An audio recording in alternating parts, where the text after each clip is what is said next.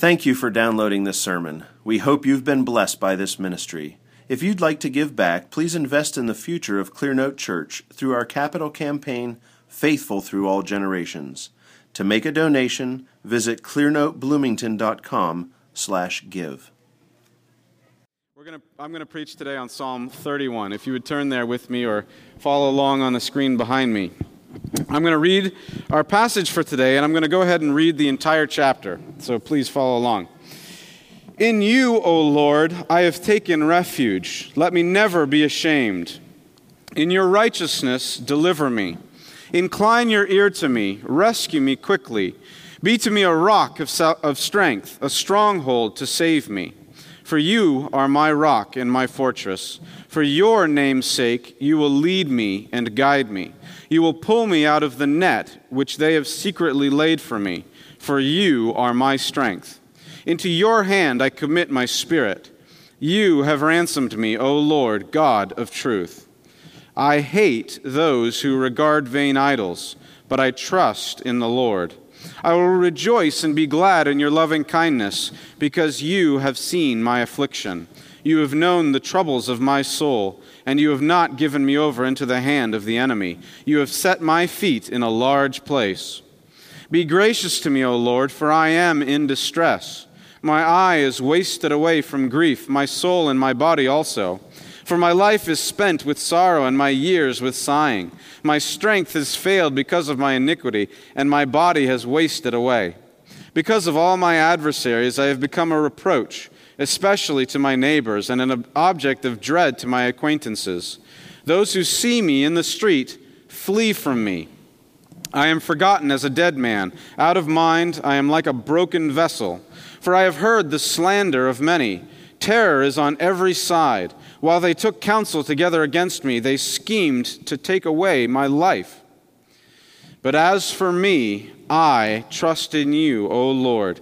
I say, you are my God. My times are in your hand. Deliver me from the hand of my enemies and from those who persecute me. Make your face to shine upon your servant.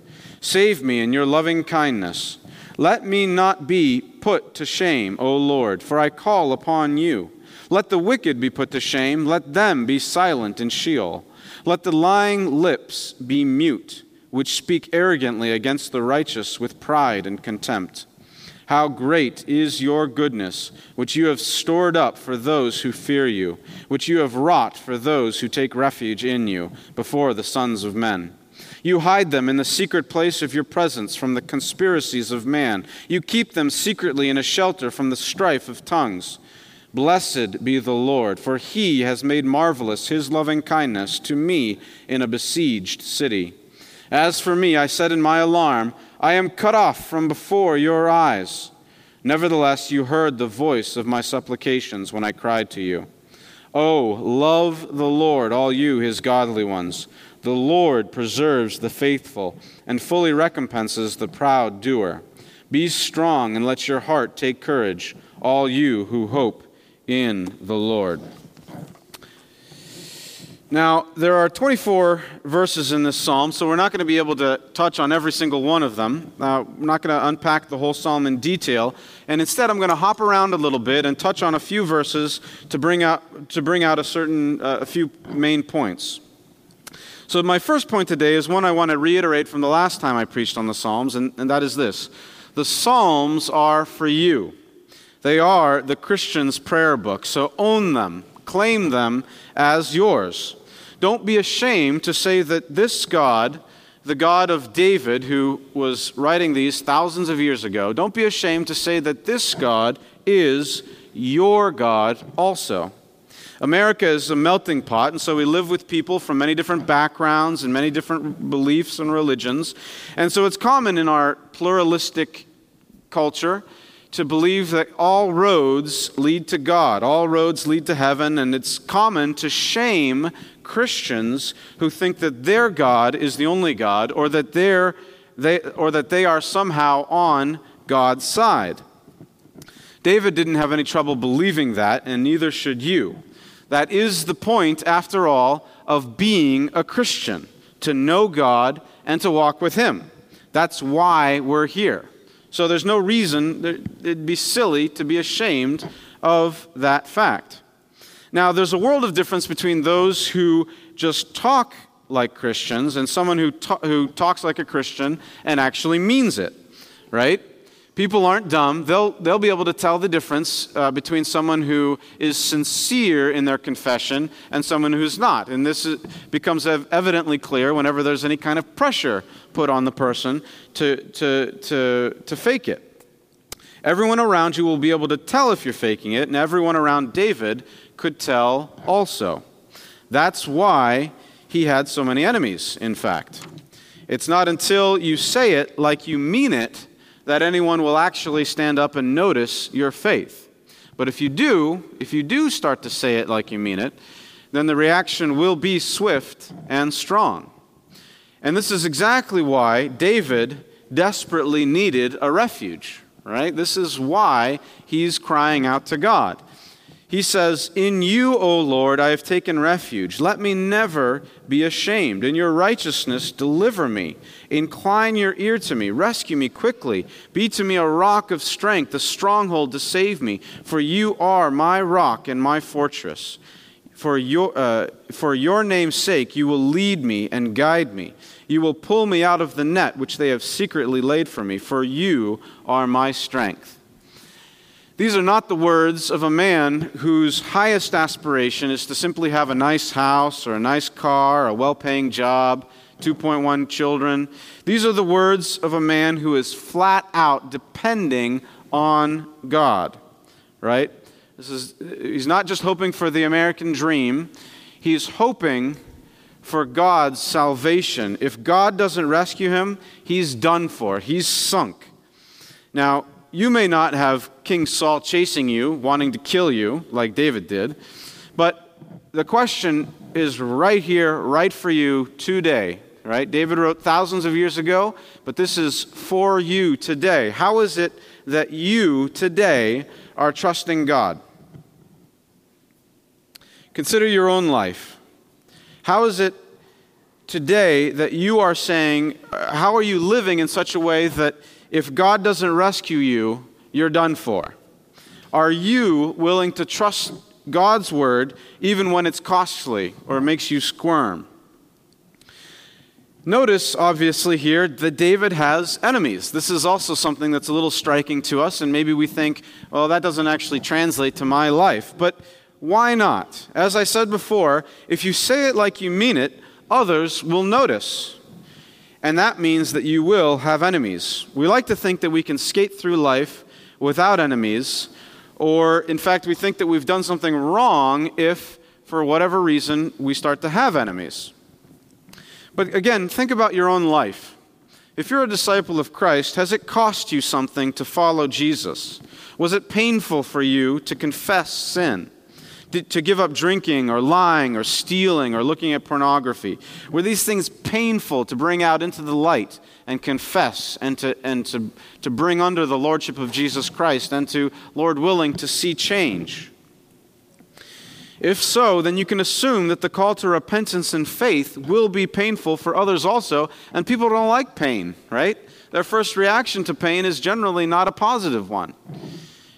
I don't know if this was your reaction, but for many of us, this is the reaction. When someone calls us to repentance and faith, we generally want to punch the person in the face, right? And so if to do that, to call people to repentance and faith, they may not be happy with you the first time you do it, and they may actually act as your enemy. Now, it's certainly possible to have enemies because you're a nasty, quarrelsome person, right? That's certainly possible, and that's not what I'm talking about here. Why did David have enemies? Why was Saul his enemy? Was David a quarrelsome person with Saul? No. Saul was David's enemy because Saul had a bad conscience and David was a righteous man. If you love God, if you walk with God, you're going to be weird in this day. You're going to stick out. You're going to have enemies. And so, are you willing to stick out? Right? This is a question that we have to ask ourselves. Now, the Psalms also exist to train. The Psalms are our prayer book. They are for us, and so we have to claim them. We have to own them as Christians. But they are also there to train our emotions. All right? Some of that is easy for us to swallow. So, for instance, in verse 19 of Psalm 31, it says, "How great is your goodness, which you have stored up for those who fear you, which you have wrought for those who take refuge in you before the sons of men." So the psalmist in verse 19 is praising the goodness of God, and he's declaring that God's goodness is stored up for his people. Now, of course, sometimes it's difficult for us to praise God, or we don't feel like it or whatever, but that kind of emotion is what we would expect in the Psalms, right? We expect to see God being praised in the Psalms. But because of the constant culture we live in, the sort of stew we're brought up in, we tend to be very uncomfortable when we see in the Psalms other kinds of emotions like anger or hatred or disgust, right? Those make us feel uncomfortable. So verse 6, for instance, says this, "I hate those who regard vain idols, but I trust in the Lord." And so hate is like a lightning rod word, right? It sticks out like a neon sign flashing at you. Because you see the word hate on signs, right? Or even around Bloomington, "No hate here," right? And you know the term hate crime. You know, this word hate is in our culture, and it's something that we've distanced ourselves from. And so, especially as Christians, we're commanded to love one another. This is what Jesus said. The highest commandment is to love God and love one another. And so what does that have to do with hate? Doesn't hate mean anger? And doesn't the Bible say we should put away all anger and hatred and malice? It does say that, in fact. And so our response to these negative emotions that we find in the Psalms is generally to be suspicious of them. But this is precisely why the Psalms are so helpful to us, right? They open up to us the whole emotional life of a Christian. They help teach us what our emotions are supposed to be. And so if you stop and think about it, you'll realize that strong emotion in one direction actually requires strong emotion in the other. Well, what do I mean? Well, to love God is to hate evil, right? To love the good is to hate evil. To love God is to hate idols. To love your wife is to hate even the thought of adultery, right? In another example, famous athletes devote themselves to one thing, one very small set of skills, actually, and they do it. It's almost like they hate all other sports, right? So, but often, we put up with that kind of thing with athletes, maybe, but often when it comes to religion, we're told to tamp down our emotions, to not get carried away, to not lose our dignity. And yet, with other things, we're welcome to let our emotions just kind of run wild. So whether you're talking about sports, we can get real exercised about a sports team, or movies, what the best movie is, or, whatever it is, best book, best car. We can get carried away with a lot of things, but we're not supposed to be carried away by religion. We're not supposed to have deep emotion about religion. But of course, that's hogwash, right? If you don't hate the things that God hates, you will not love the things that God loves. Those things go together. If you want to love the things that God loves, you have to hate what God hates. If you want to love justice, you have to hate injustice, right? If you love innocence, you've got to hate corruption. You have to do both. And so the Psalms are there to teach us this very thing. Learn from the Psalms to love the things that God loves and to hate what God hates. And so David says here, "I hate those who regard vain idols, but I trust in the Lord." So what is a vain idol anyway? Well, we're created to worship, and so we will always worship one God or another. Those who serve vain idols serve the gods of money or fame or power or sex, and that should be repulsive to us as Christians. We should want people to turn away from serving those gods to serving the living God. And what about gods of organized religions, right? Whether it's you're talking about Islam or Buddhism or Mormonism or any of the huge variety of religions out there. How are we supposed to feel? What are our emotions supposed to be like about the countless millions of people who are led astray, led away from the one true God to serve vain idols? Are we supposed to feel nothing about that? I'm afraid that that's precisely what many of us do feel, right? We are lukewarm, we're cold, we feel nothing, which means we care nothing for those who are being led astray. And brothers and sisters, this is not how it's supposed to be. But it's still a little confusing, right? Because he says, I hate those who give themselves to vain idols. And so we're still left with that confusing word hate and hating a particular person. How does that make sense? Well, I think the confusion can be cleared up by looking at the example of Jesus, right? Jesus had compassion on his people, and he wept over Jerusalem. 2 Peter says that the Lord does not wish that any should perish. And yet Jesus is incredibly tough on the scribes and the Pharisees of his day. He gives them no quarter whatsoever. Mark chapter 3 records that the scribes and Pharisees were watching Jesus one Sabbath to see whether he would break the Sabbath according to their rules and heal someone, right? Heal the arm, the hand of a man. It says that Jesus observed them watching him, wanting to catch him. He went ahead and healed the person, but it says that Jesus was angry at their hardness of heart. They were leading people away from God, and that made Jesus angry. You can feel Jesus' anger and hatred when he calls the scribes and the Pharisees vipers and whitewashed tombs. And these aren't anonymous people in the crowd that he's talking to. He probably knew these scribes and Pharisees by name and looked at them in the eye and said these things. This is very personal, right? We should have such emotion. We should gnash our teeth at the thought of people being led away from serving and loving the one true God and led away to serving vain idols. May God help us in this. Now, just as the Psalms train our emotions, they also train our conscience. And how do we see this? Our conscience is what tells us, right, the difference between good and evil, right? It's the little voice inside your head that makes you feel bad or makes you feel ashamed when you do something or witness something that is shameful or bad, right? Maybe wicked. And it makes you feel good when you witness something that is good or do something that is good.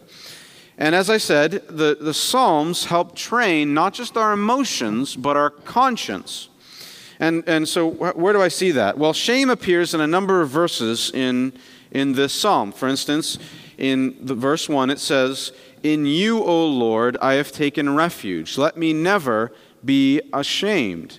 In your righteousness, deliver me." Verse 11 says, "Because of all my adversaries, I have become a reproach, especially to my neighbors, and an object of dread to my acquaintances. Those who see me in the street flee from me." And again in verse 17, "Let me not be put to shame, O Lord, for I call upon you. Let the wicked be put to shame. Let them be silent in Sheol," in the grave. David calls upon God to protect him from being ashamed, and he asks God to put the wicked to shame. And so just as we're often muddled about our emotions, about the right thinking about emotions, we're also muddled about our right thinking about our conscience. And we've sucked up much of the assumptions of our conscience. Just as we think that negative emotions, whether it's anger or sadness or hatred, are always and every time bad, we seem to think that shame and guilt are always every time bad also. And yet David here shows us that shame is inescapable. He says, "Let me not be put to shame, but let the wicked be put to shame. Let them be silent in the grave." It's either him or them who will be ashamed. There's no middle ground, right? There's no middle ground. And we see this actually played out in many ways throughout our country. Much of the culture wars, if you want to put it that way, are over this very issue, the question of pride and shame. Our nation has been gripped, for instance, about the question of homosexuality. So-called gay marriage was made legal by the Supreme Court just a few years ago. And more recently, we've seen the emergence within even the most conservative churches of this gay Christian movement, whereby men and women want to identify themselves as celibate, gay, homosexual Christians. Right? They want to have both the label homosexual and Christian. And so, is homosexuality something to be ashamed of, or is it something to be celebrated? You know, our culture at large, the secular culture, they have what are called gay pride parades. And of course, that's not accidental that they're called pride parades. The whole purpose is for something that has been considered shameful in the past to be considered something to be proud of now, right? That's the whole purpose. It's to remove, the goal is to remove the shame associated with sin, with what God has always, throughout His Word, condemned as sin. Now, the Bible teaches that when Adam and Eve sinned, sin came into the world and corrupted everything. That means that everything about us, including our consciences and our emotions, must be reformed. And ultimately, we have to look to God and to His Word to train our conscience and our emotions. Now, there's secular psychologists and a fair number of evangelical preachers teach that shame is always and everywhere a bad thing. But that's certainly not the teaching of Scripture. Shame acts like the nerve endings of our conscience, right? Just as, if you stick your hand in the fire and you begin to feel pain, you know that you need to take your hand out of the fire, right? In the same way, when you feel shame, it's an indication that you've done something wrong, that you need to change something about what you do. But this is precisely why we need the Bible to teach us what to feel about shame and pride. How many of you, anyone who's been through middle school knows that we need the Bible to show us that not everything that some people think we should be ashamed of, we really need to be ashamed of, right? Anyone who's been through middle school knows that, wearing, last year's sneakers or something, can bring shame in certain quarters, but there's no reason for a kid to feel ashamed by such a thing like that, right? It's silly. And so we need the Bible to teach us what to be ashamed of, for one thing, but also what not to be ashamed of. And so the truth is that as we grow in maturity, as you grow as a Christian, as God's Holy Spirit works in your life, your conscience will do two things at the same time. On the one hand, it will grow more tender and soft toward God and His Word, right? It'll grow more willing to confess sin and to bring it out into the light and to humble yourself. But on the other hand, your conscience will actually grow more hard at the same time. It'll be inured. There'll be a barricade against what the world says is shameful. And so, for instance, right now, there's incredible pressure on Christians to be ashamed of believing that the Bible is true, that it is God's Word. There's incredible pressure on Christians to trust what God says about manhood and womanhood and homosexuality and creation and any number of other issues. And so the question before you is, are you going to listen to what the world says about shame and pride, or are you going to take your cues from what Scripture says? The Pharisees accused Jesus of many things. They tried to shame him for hanging out with tax collectors and prostitutes, with sinners. Now, did Jesus take the bait? The answer is no. No, he didn't. Right? He had a blockade against that false shame and was tender to his Father instead. Today in this country, you will be shamed for believing what the Bible says about any host of things. And the question is, who will you take your cues from? From God's Word or from the world? Now, David was a fighting man, and so his enemies were always after him. It's a recurring theme throughout many of the Psalms that David brings up his conflict with his enemies. And whether it was through bodily harm or through shaming him or both, they wanted David to suffer. And what was David's response to this constant danger, right? What was his response? We see his response in verse 5 here in Psalm 31. Into your hand I commit my spirit. You have ransomed me, O Lord, God of truth. David is careful to commit his spirit to God. Now, as Christians, we know that each one of us is given an immortal soul that will never die. It's a soul that will continue after this physical life is over. And so we are very precious about our souls, since we know that this life is passing away, but that the next life will last forever. Now, this doesn't mean that we don't care about what happens in this life, obviously. Anyone with eyes in their head knows that Christians throughout the world are committed to reducing pain and suffering wherever they see it, right? And so in Psalm 31, David shows us that it's acceptable for Christians to seek relief from God for our suffering now in this life in various ways. And yet we still have a very different response to suffering than non-Christians do. And it's illustrated succinctly by this phrase of David's, into your hand I commit my spirit. Now why? What does this phrase have to do with suffering? Well, it teaches us, for one thing, that our mission in life isn't to eliminate suffering altogether, as if that were possible. And in fact, suffering in this life is a tool that God uses to mold us and shape us for the next life. 1 Peter says a lot about suffering, and it says, for instance, but even if you should suffer for the sake of righteousness, you are blessed. Now, blessed when you suffer, right? This is so contrary to the way that we naturally think that it kind of makes our head explode. And you can see the kind of godless, secular way of thinking about suffering and about shame, about suffering, the attack of people. If you consider the phrase soul-destroying, okay? So as I was preparing for this sermon, as I was thinking about the care of the soul, as I was thinking about verse 5, into your hand I commit my spirit, I was thinking about what it means to commit your spirit, your soul, to God.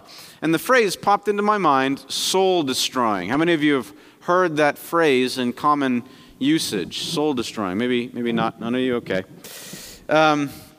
Well, it's often used sort of tongue-in-cheek, like people say soul-destroying traffic, like if you have to, if you're in Southern California, you have to sit in traffic all the time, or maybe if you're on 69, right, going to Indy, with all the construction, they talk about soul-destroying traffic, or maybe soul-destroying wait in line at Starbucks.